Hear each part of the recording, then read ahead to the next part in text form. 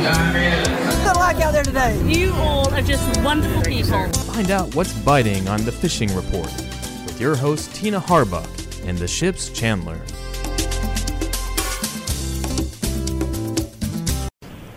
Howdy, howdy. It's Tina Harbuck at the Destin log. I got Pete Wright from the ship's Chandler on the phone, and we're talking fishing.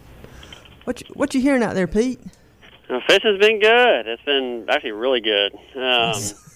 That's what I'm seeing in here. Unfortunately, I think our little weather window we've been having for about 3 weeks straight of calmness and sunny weather is going to kind of slow down towards the weekend, it looks like. But well, we got a that's front all coming. right. We got a little front, kind of low pressure type deal coming through. And it's supposed to, maybe a good chance of rain Friday, Saturday, maybe around 3 feet. So yeah, not the most pretty weather in the world, but hopefully we can get this thing out of the way and we'll be ready next week when snapper season opens up. I got you.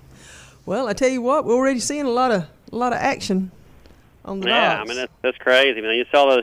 Of course, the federal snappers opened up for the charter boats, and they were just having some unbelievable catches, and gag grouper opened at the same time. Oh, so I know. They had some racks of fish that I haven't seen in a while. Just a good grade of groupers and big snappers and scamps mixed in, and everybody's catching wahoos and dolphins trolling in between spots. Oh yeah, the dolphin last week was unbelievable. I mean, everybody was coming in with just a bunch of those little schooly dolphins, just crazy. Oh, it's good. It's good from basically the beach all the way, as far south as you want to go. But, I mean, it's, and obviously when you get off there a little bit further, you catch some bigger fish and stuff. But really, I mean, if you see something floating, even if you don't see anything floating, just out there trolling in open water with, a couple dusters, you're probably going to catch a dolphin right now. Yeah.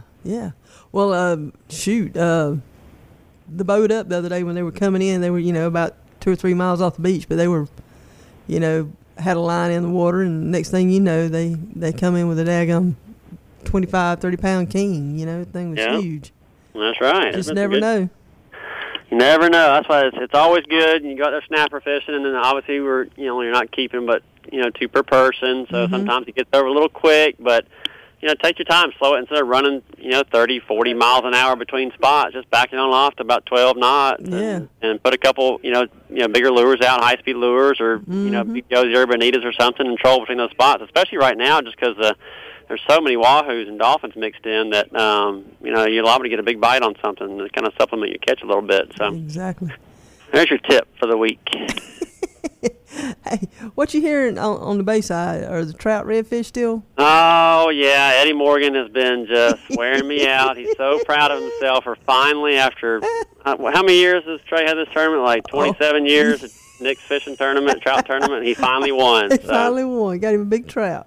Yeah, he's all excited. I think it was 5.5 pounds, somewhere right around there, but he did good. He worked pretty hard for it. He fished pretty hard, so he deserves it. I love it. All righty, It's been good. Yeah, trout fishing's still been good. It's been, of course, it's warming up. These days have been real hot, so definitely up in the day, it's going to slack off a little bit for the fishing. I mean, and so if I would definitely concentrate on nighttime lights, very early in the morning, the first couple hours, or right there before dark. But if you once the morning the sun kind of comes up, start moving that deeper water, fish some docks. I mean, the trout will still be there. It's just not going to be a real hard bite. It's going to be kind of more of a live bait, soak some baits, wait around for a little bit, and hopefully get a bite on one. But it's still been really good, and redfish mixed in and everything. So, well, what about in the surf? We still got some of that grass in the surf, or are people able to get out there and do any pompano fishing? Or no, I mean there's a few pompano mixed in, and of course, a lot of Spanish mackerel and stuff. But that June grass is tough to deal with. I know it. It's when you put a lead on the bottom with a couple baits for pompano, it's just tough to make work right. And you can get away with throwing some gotcha jigs and diamond jigs and keep it up on the surface of the water, but it's just tough for anything on the bottom. So, but that's what we have this time of year every single year. So exactly. Kind of one of those things. But it's kind of just if you're going to fish off the beach, use something that's a little bit either top water or just kind of suspending versus on the bottom to kind of prevent that from happening. Yep. All righty, folks. Well, everything is biting. It's hot. The temperature's hot. The fishing's hot. It's all hot.